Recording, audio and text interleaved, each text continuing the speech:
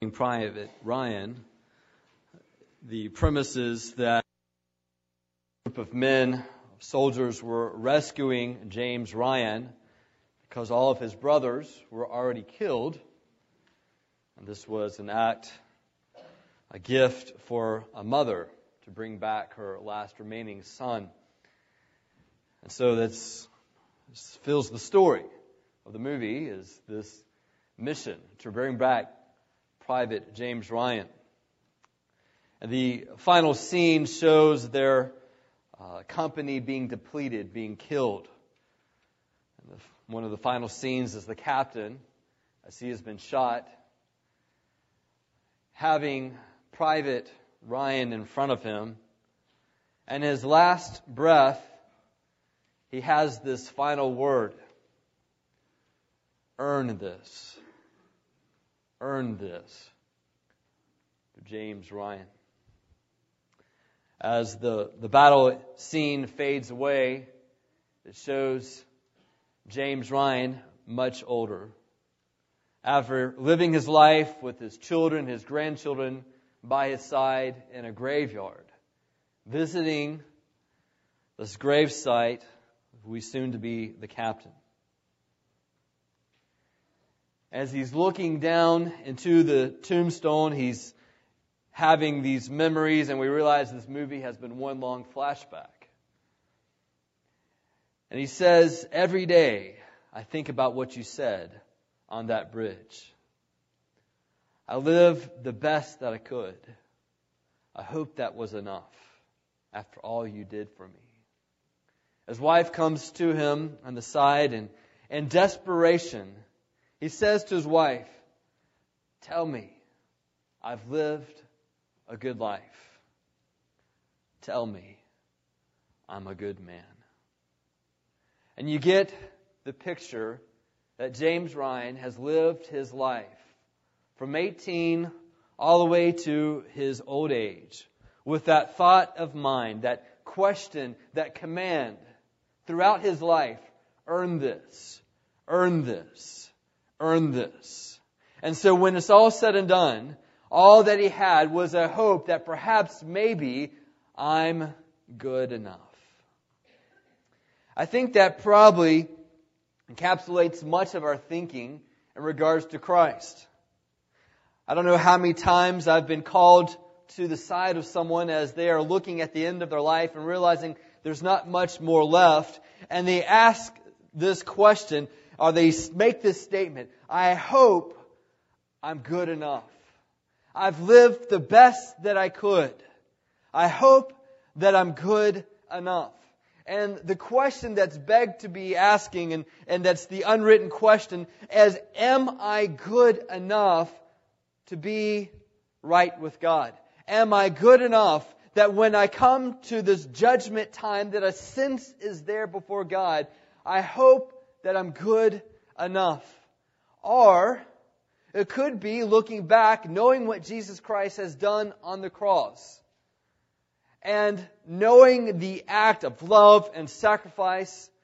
It could be the question is, am I good enough for what Christ has done?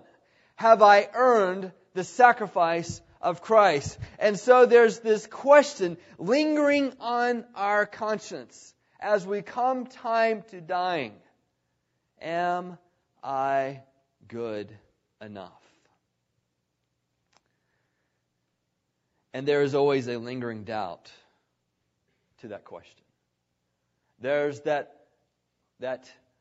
unsaid no.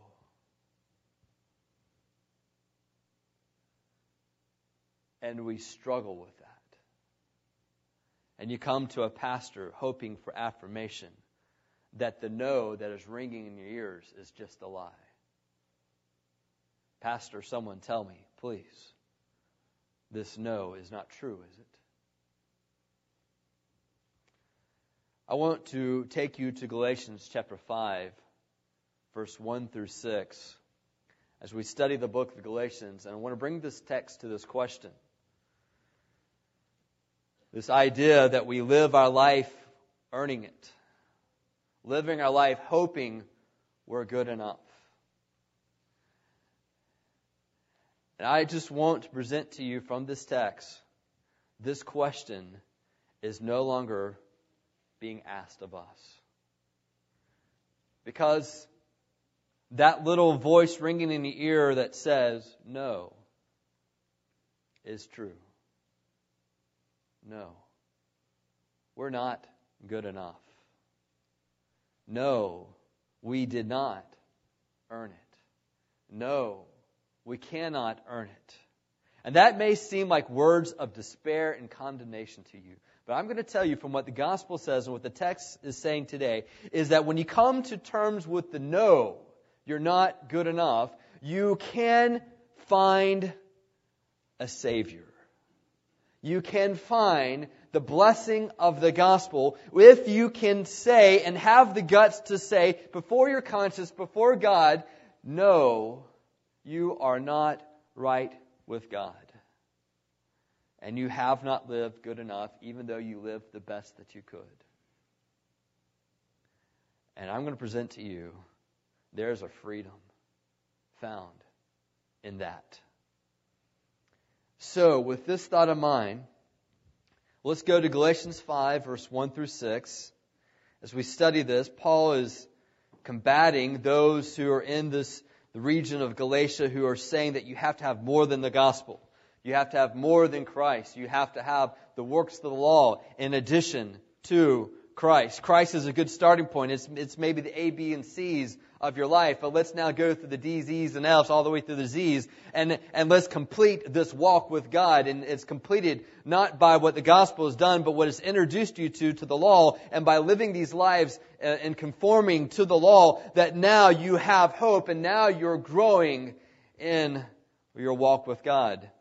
And Paul is saying it's not by that. It has always been in the very beginning steps. It's not the A through C. It's the everything. The same way you began your walk with Christ. Realizing who Jesus is. Realizing that forgiveness is there. Your dependence on Jesus Christ. The same way you started is the same way you walk every day of your life. Trusting in a Savior for your walk.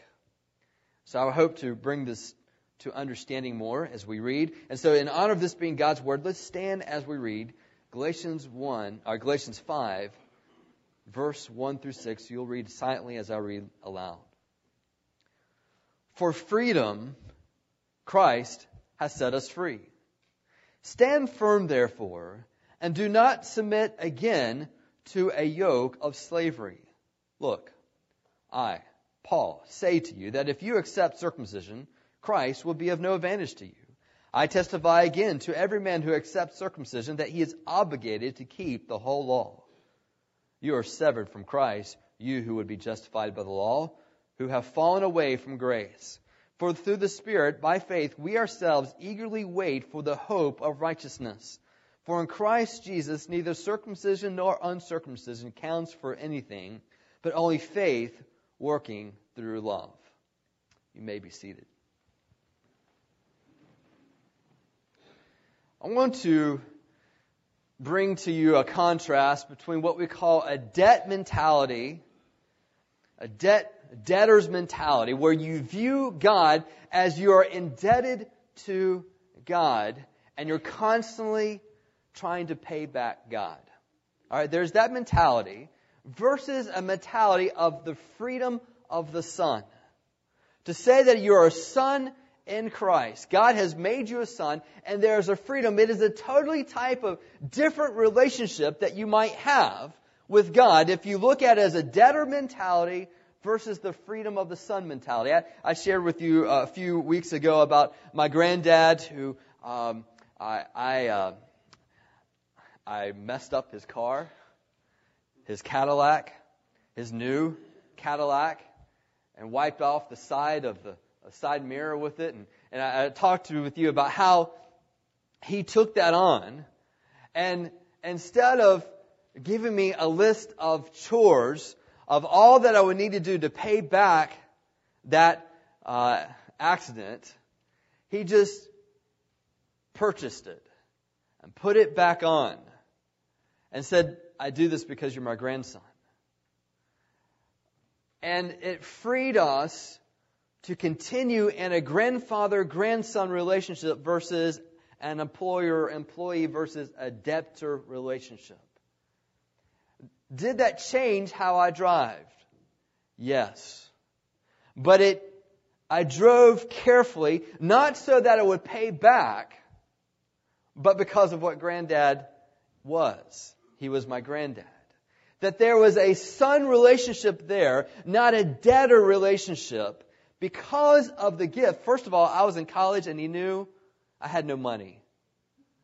I had no way of paying him back. But then also because he valued something.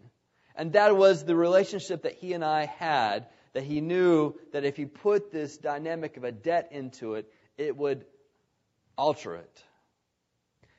And so what I present to you is that you have a God who has given something to you, not with the idea that you're going to pay him back, but because you are a son to him and you have a freedom of a son. And so what he says, Paul says in Galatians 5 verse 1, for freedom Christ has set us free. In other words, Christ has died on the cross to pay a debt we could not pay, not so that we could enter into a debtor relationship, but that he could bring us into a sonship relationship, that there is a freedom involved in that. I live my life not to pay back something Jesus Christ has done for me. Now, this may be strange to you. This is an attitude or a thought you hear in church. I'm going to pay back because after all Christ has done for me, then I ought to be able to do this. And we understand the sense of this, but I want you to understand there's danger when you think you're paying back Christ for what He's done, that it changes your relationship with Him. And so believers relate to God as free sons and not debtors. So, for freedom Christ has set us free. Now stand firm, therefore. Don't change the way you view God. Do not submit again to a yoke of slavery. Don't go into the mindset that if I do something, then maybe God will approve of me. Here's something you've got to come to terms with. And it is a great thing to do. To wake up each day understanding there is nothing you can do to make God love you more than He already loves you. There's nothing you can do to make Him love you more. And there is nothing that you can do to make God love you less. Do you understand that? When you wake up in the day, to know at the end of the day, no come what may, God's love will not waver one way or the other by the end of this day. Why? Because His love is perfect and it is not based on my performance. It is based on a gift. God gives love perfectly, freely. I wish, and I pray that you could understand the height, the depth, the magnitude, the great expanse of God's love for us individually. That is the prayer of Paul. That is my prayer for me. That is my prayer for you, that we understand this. And so understand, bring out this idea. It is for freedom. It is a way of thinking toward God, that God has done this, not to bring us back into slavery. So what is this idea of freedom and slavery? Galatians 1:4 introduced this to us in the very beginning when he said, Jesus, who gave Himself for our sins to deliver us from this present evil age according to the will of our God and Father. There is something that we are in bondage to just by being human. All right? There is this, and I would present to you what we're in bondage to is this idea that everything revolves around me and that if I get anywhere with God, it's because I did it. And so we have a multitude of work religion, which gives us our prescriptions of all the things we have to do so that we'll be approved by God. And so it doesn't matter the name of it. It all carries the same idea that God is going to be indebted to us. So, what is this freedom here? First of all, it's not the freedom to do anything you want. Because I would present to you, you already have the freedom to sin, don't you? Is anybody telling you, I know the government is, but no one's saying you're not able to sin. I've got all kinds of ability to do any sin. Do you understand that? And I'm not just especially depraved. We all are especially messed up. We have the ability to do any sin. There's all kinds of freedom there. So when he talks about Christ has set us free, we're talking about something different. All right? Something different. What is this freedom? I think about 2 Corinthians 3:17 where it talks about the Spirit of God. It says, the Lord is the Spirit, and where the Spirit of God is, there is liberty. It talks about this liberty, this freedom that comes with the Spirit of God. Galatians 5 is going to tell us what the gospel does in our life. Galatians 1 through 4 is telling us what the gospel is. Now chapter 5 and 6 is how it's living out in our life. In Galatians 5, it talks about something called the fruit of the Spirit. What I'll present to you is that in verse 1 it says, for freedom Christ has set us free. I would say that it has set us free to love. Christ has set us free to exude joy. Christ has set us free to manifest, to reveal peace. Christ has set us free to display patience. Christ has set us free to show kindness. Christ has set us free to live in goodness. Christ has set us free to live in faithfulness. Christ has set us free to walk in gentleness. Christ has set us free to be self-control. Isn't that interesting? Why do I say that? When Galatians 5 tells us the fruit of the Spirit. And so these are the very things that I have great inability to do. I get frustrated on a daily basis to love, to be kind, to be gentle. I get frustrated in exuding joy. I get frustrated in peace. And these are the type of things I pray, God, give me joy. God, I want peace. These are the things I can't purchase. How do you pay for peace? How do you buy joy? How do you buy kindness and goodness? Where can I acquire it? What store do I go to buy this? I can't buy it. And I can't work for it. How do I work up joy? How do I work up peace? How do these things come in my life? And the Bible is saying in Galatians 5 that they're given as fruits. It is a byproduct of the presence of God in my life. These things are gifts. And so when he says Christ has set us free, He's set us free to walk as Christ walked. Christ is being formed in us. I'm going to tell you, this is different from anything you might hear that says that they're a religion. These things are given to us as gifts. So He set us free. Stand firm, therefore. Do not submit again to a yoke of slavery. Don't go thinking that God is indebted to you because you're so good. That God's going to give you the life you want because you're so religious. So, verse 2.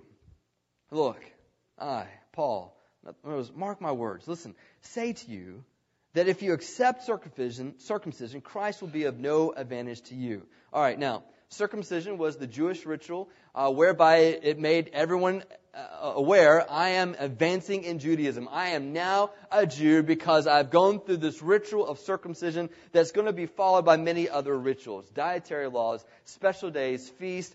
And so the Judaizers were coming into the region and say, look, all right, Christ is a great way to get started, but now let's complete the cycle. You must be a Jew to walk with God, be circumcised, go through this ritual. And so he's saying, look, if you do this, if you accept circumcision, Christ will be of no advantage to you. Now, what are we saying here? The debtor mentality. In other words, I'm going to do good, so God will accept me. This debtor mentality that I owe back to God because of all God's done for me, I owe it back to Him so that I hope to pay Him back. So now I'm going to get circumcised after all that God has done for me. I'm going to get circumcised.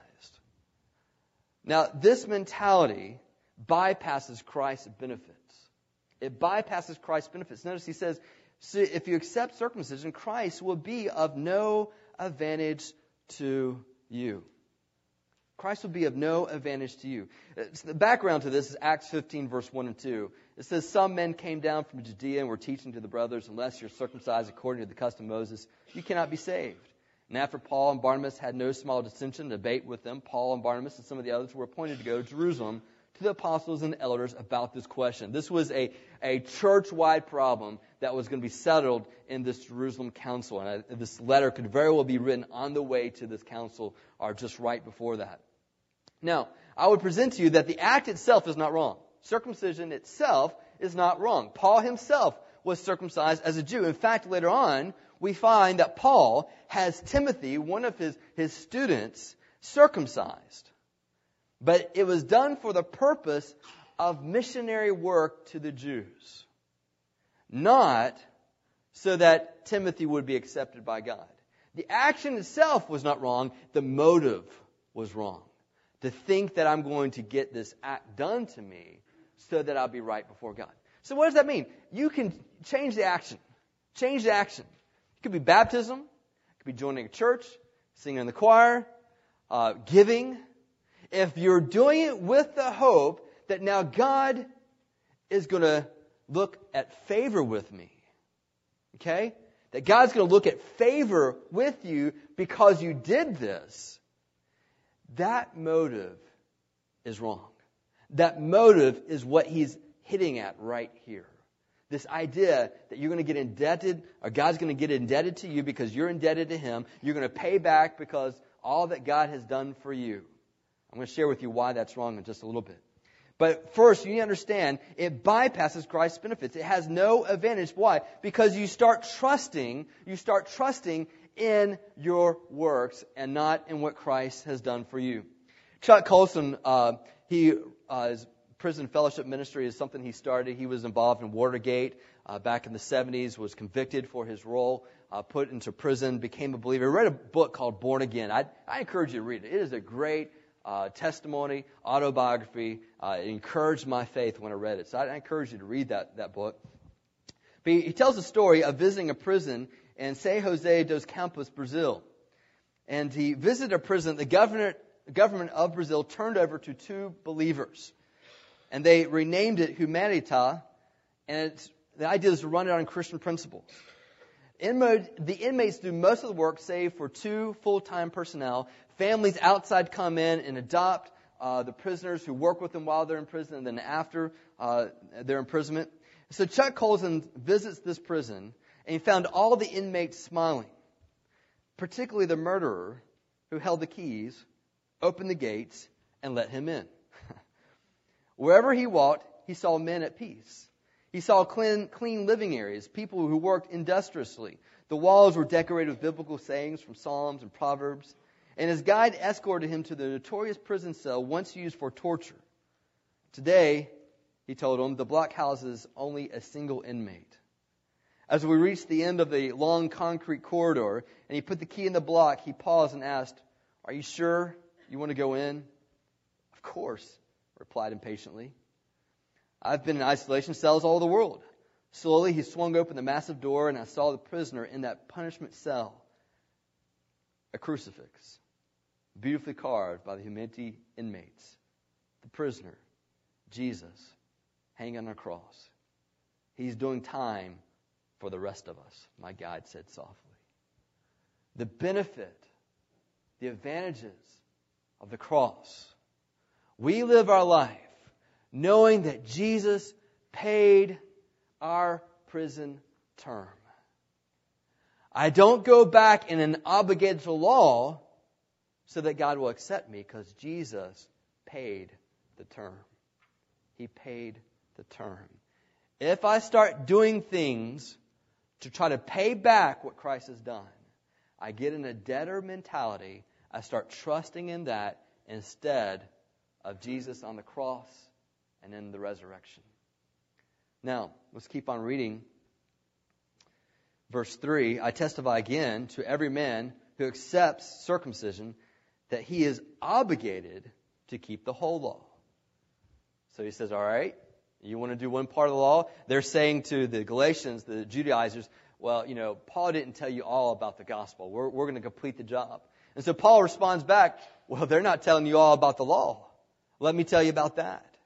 And so if you start doing one thing as a way of paying back Jesus Christ, to say, I'm going to pay him back in this debt mentality. He's my boss, and I'm the employee, and instead of he's being the father and I the son. Do you understand the difference between that? Instead of this father-son freedom, a boss, employee, debtor mentality. He says, you do this, then you're obligated to go throughout the whole law. It's not after all Christ has done, it's mine to pay him back. Listen, you can't pay him back. Do you understand that? You can't pay him back. Now here's the other thing. This idea, I'm going to pay back all that God has done for me. Has he finished doing for you? This is based on this idea that Jesus finished the work that's being done. He finished the work of salvation on the cross. But listen, every day I wake up, God is giving to me grace. How do you pay back what daily God is giving to you? How do you pay that back? You can't pay it back. There's no end to what God is giving to you. And so you can't pay it back. It's still being applied to me. Now, the idea that you're going to pay the law back, here's the thing. There's no end to it. I do the circumcision here. Okay. I'm going to go to church here. I'm going to celebrate the feast day here. I've got the Sabbath day here. I've got this sacrifice here. I've got the 10 commandments. There are over 600 commands in the Old Testament, and every day is a whole new opportunity to do all 600 of them over again. I just want to present to you, if you're trying to pay back God, there is no end. There is no end to paying Him back. You can't do enough. There is no satisfaction because of this. And you end at the end of your life saying, I did the best that I could. I hope it was enough. And there's this nagging feeling, I don't think it is. And I'm just telling you, that nagging feeling's right. You can't do enough. So we come to verse 4.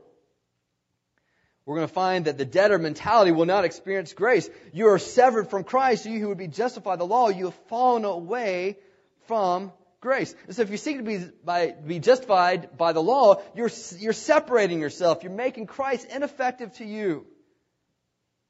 So you can't have half Christ. Either you have whole Christ or not at all.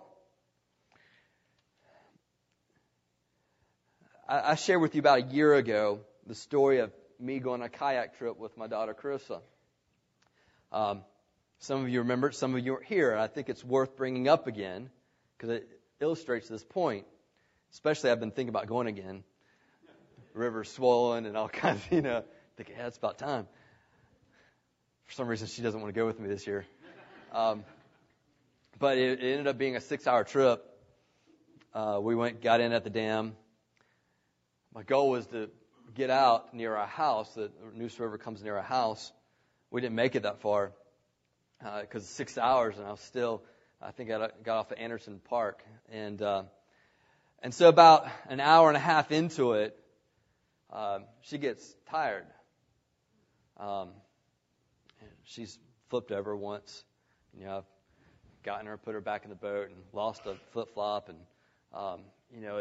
it's not looking good. And so, she's with Dad. Dad's not very merciful. And so desperation gets worse. And I'm thinking, we've got a long ways to go. What are we going to do? How do we take care of this? And I started asking myself, God, what would you do? How do you treat me? And there's a part of me, God says, suck it up, just endure. There's that part, But then there's another part that God says, I carry you. I carry you. And so I take a rope, tie it to hers, and I tow her the rest of the way. I don't know, 4 hours more. And she's not crying anymore. She's good. She's just sitting there. She's relaxed. And I realized how good the situation was because I saw that there was a dam. Didn't realize there was a dam near Old Milburnie, and got caution signs. If you continue, things will get harmful, fatal even. I'm thinking, oh my goodness, is this really applying to me? And then I see the mist rising. I'm thinking, that's a real dam. That's not just a little dip. That's going to be bad. And so we pull over and we have to cross the river. and to find a trail in which I have to carry both of our kayaks around the dam, through the woods, up and down hills and ravines. I'm thinking, there's no way Carissa could do these things that I'm doing. And it's a good thing she's with me, and we avoid the devastation of the dam, and eventually we get home. And I just think back and remembering the lesson as I was trying to learn how does God treat us as a father to a son, and I'm thinking, that's it. God doesn't say to us, I'm going to count on your rowing ability and your skills and abilities, because He's already seen that I'm crying. He's seen me flip over in the river of life a few times, and it's looking ugly. And I finally get to the point where I say, God, I am bankrupt. I have nothing within me to make it through the life to love and to love you and to love others and have peace and kindness. I don't have that ability, God. And I start crying out to God, and God doesn't say, suck it up, let's roll. Because He knows that I can't. And He says, attach yourself to me. Attach yourself to me in Christ. And Christ becomes the tie. The tie is me with God the Father. And my main job is I'm not necessarily rowing and counting on my rowing, but I'm just making sure the rope's tied. I'm just sitting in the boat, and I'm making sure the rope's tied, and it's getting me there. And so when the Father says there is a judgment day, and there is going to be a point in time where if I'm not in Christ, it's going to end badly, that I watch Christ, and He guards me and takes me away from that condemnation because I'm in Christ. There's not a part within me that says, let me just row a little bit here, Christ. Let me just row a little bit. I think I can handle this. But no, there is the trust and the rest and the fact that God's carrying me through. Listen, I'm going to tell you that's the grace of God that is activated every day in our life. Every day I wake up, God is intervening in my life for my good. That I will walk with God. That is the grace of God. And if I have this debtor mentality of thinking, okay, God, I'm gonna try to do something here, and then we'll be all right, I'm going to miss out on the benefit of Christ. I'm going to bypass. I will never know the satisfaction of trusting Christ, and I'm going to be headed toward the dam because I'm trusting my own abilities, and I will not experience the grace of God. Notice it says, for through the Spirit by faith, we ourselves eagerly wait for the hope of righteousness. This is in contrast of those who have fallen away from Christ. These are the ones, they don't know the grace of God. They don't know Christ as their Savior because they're trusting in their works. They don't know the freedom to joy. They don't know the freedom to love, the freedom to gentleness. They don't know the freedom to these things because they're trusting in their ability. Steve Brown tells a story of his daughter in an English literature course that was extremely difficult. And after the first day, she was talking to her dad. She says, I think if I don't transfer, I'm going to fail this class. The other people in class are smarter than me. I can't do it. She's coming home with tears in her eyes, begging her dad to help her get out of the class. And he says, okay, I'll help you out. So he went to the school and met with the teacher and had this meeting. And the teacher, the head of the English department, looked up and saw the father and the daughter. I could tell that the daughter, Robin, was about to cry, just on the verge. And there's some students standing around. She says, it dismisses the students that I'd like to talk these two privately for a little bit. And Robin begins to cry as the dad's saying, I'm here to get my daughter out of the English class. It's too difficult for her. The problem with the daughter was that she was too conscientious. So I need to put her in an regular English class. The teacher replied, Mr. Brown, I understand. Then she looked at Robin and said, I want to talk to Robin for just a little bit, private. So she got Robin and said, I know how you feel. What if I promised you an A, no matter what you did in that class? If I give you an A before you even started, would you be willing to take the class? Now, she's not so dumb. Pass that one up. She started sniffling and said, well, I think I could do that. She said, okay, I'm going to give you an A in that class. You already have an A, so go to class. Later on, the teacher explained to Steve what she did. How she took away the threat of a bad grade so that Robin could learn English. Robin ended up making straight A's on her own in that class. That's what God's doing with us. He said that I'm going to give you an A. I don't want you to live anymore out of this threat, out of a debtor mentality. I give you an A. But He's so much more than that. What does He do? Well, we read in verse 5,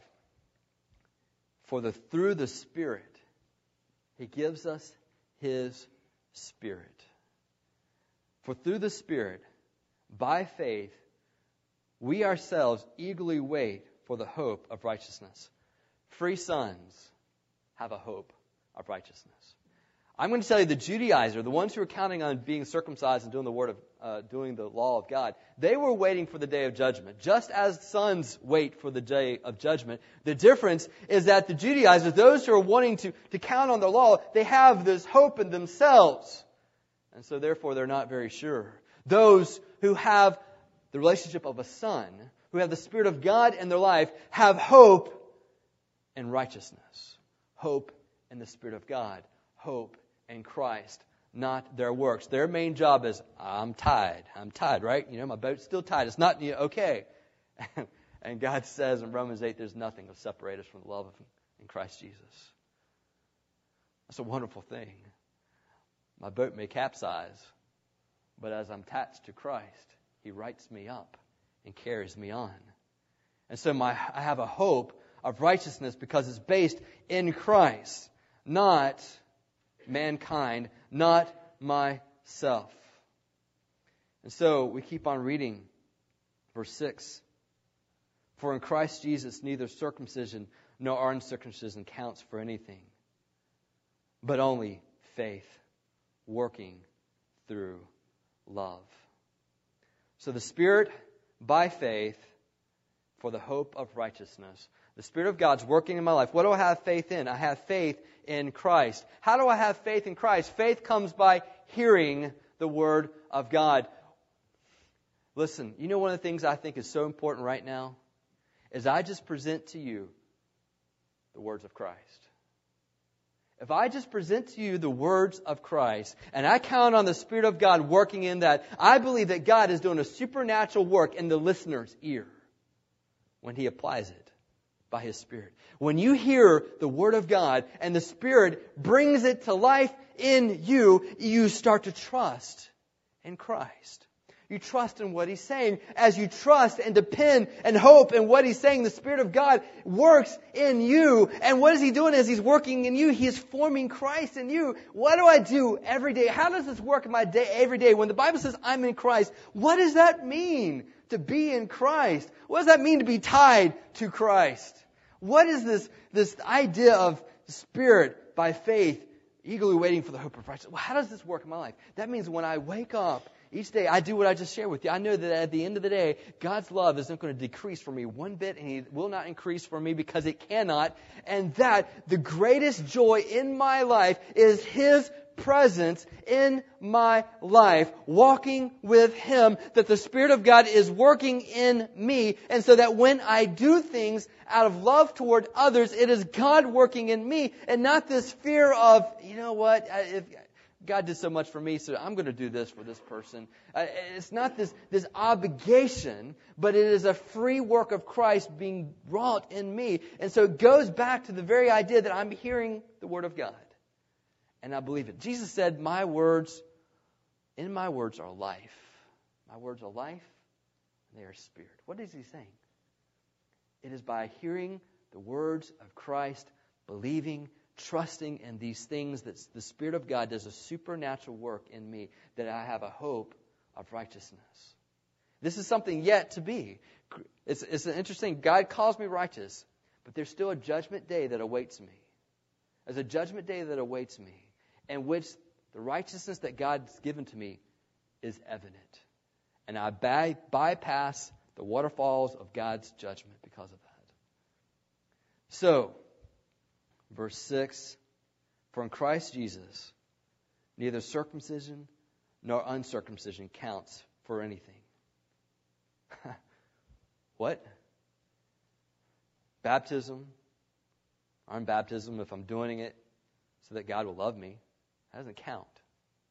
Joining a church if I hope that maybe God will love me and God will accept me if I join this church, it doesn't count for anything.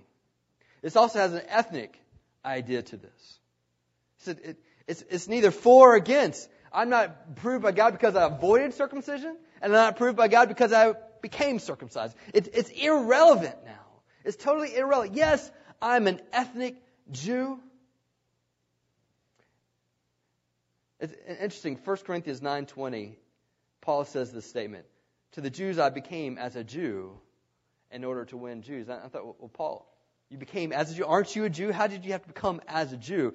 What does this statement mean? You are a Jew. He says, to those under the law I became as one under the law, though not myself being under the law, that I might win those under the law. You see, Paul no longer identified himself as that main thing of an ethnic background. That wasn't his main identity anymore, the fact that he was a Jew or not a Jew. His main identity was in Christ. So I can't make it my main identity to say Scotch, Irish, English background. That's not my identity. My main identity is not that I'm American. It's not that I'm African or Korean or Arabic or Hispanic. These things no longer are my main identity markers. Now it is the fact that I am Christ, that I'm trusting and holding in and who Christ is and what He's done for me. It is forming who I am. I remember the first time I came across my pastor when I was working in college, and he was talking about cars and what they are and what they aren't. And he made this statement. He said, I've learned not to make my car what identifies me. I thought, whoa, that was profound to a 19-year-old young guy. What? Your car doesn't identify you? He said, no, Christ identifies me. Up to that point, I lived my life, and I became conscious my freshman year in college that I was constantly looking at other guys and comparing them to me. And I was constant in it. Oh yeah, he's cooler than he's not as cool. He doesn't look as good as me. He's not as smart. He's not as athletic. He's not. And it's this kind of, he might be. I'm not going to hang out with him.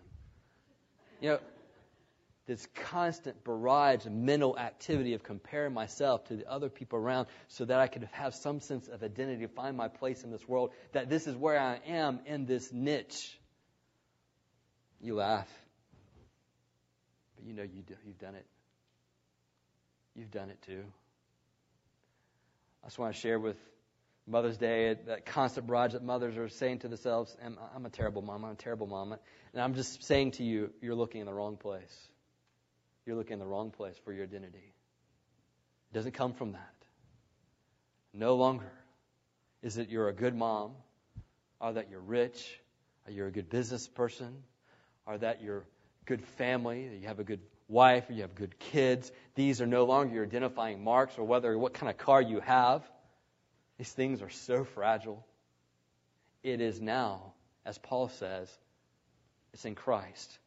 Neither circumcision nor uncircumcision counts for anything. As he says in Galatians 3, here there is not Greek and Jew, circumcised and uncircumcised, barbarian, Scythian, slave, free, but Christ is all and in all. Colossians 3:11, Galatians 3:28, there's neither Jew nor Greek, there's neither slave nor free, there's neither male nor female, for you are all one in Christ.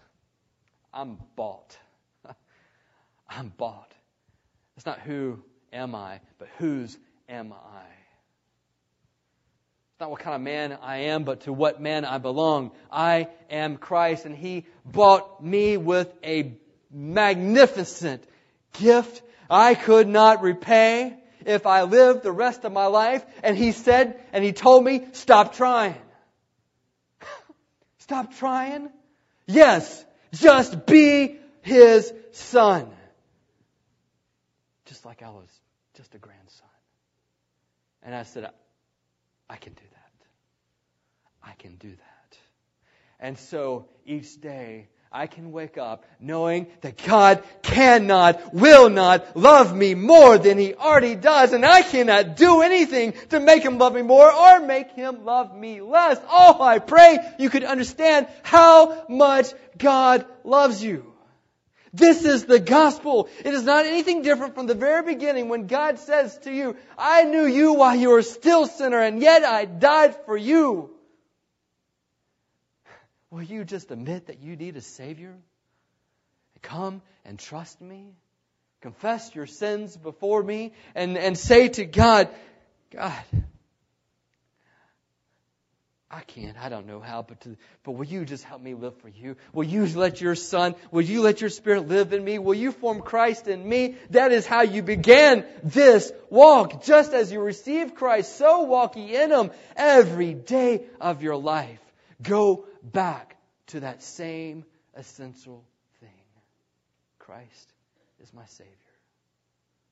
I can't make Him love me anymore. And if you have the gift of knowing you're about to die when you're about to die, you don't say, I hope I'm right with God. You don't say, well, I did the best that I could. You don't wonder whether or not you earned it, because you didn't. And that's the great joy, as it was given to you. And my certainty, my hope of my righteousness does not rely on my performance, but in what Jesus performed.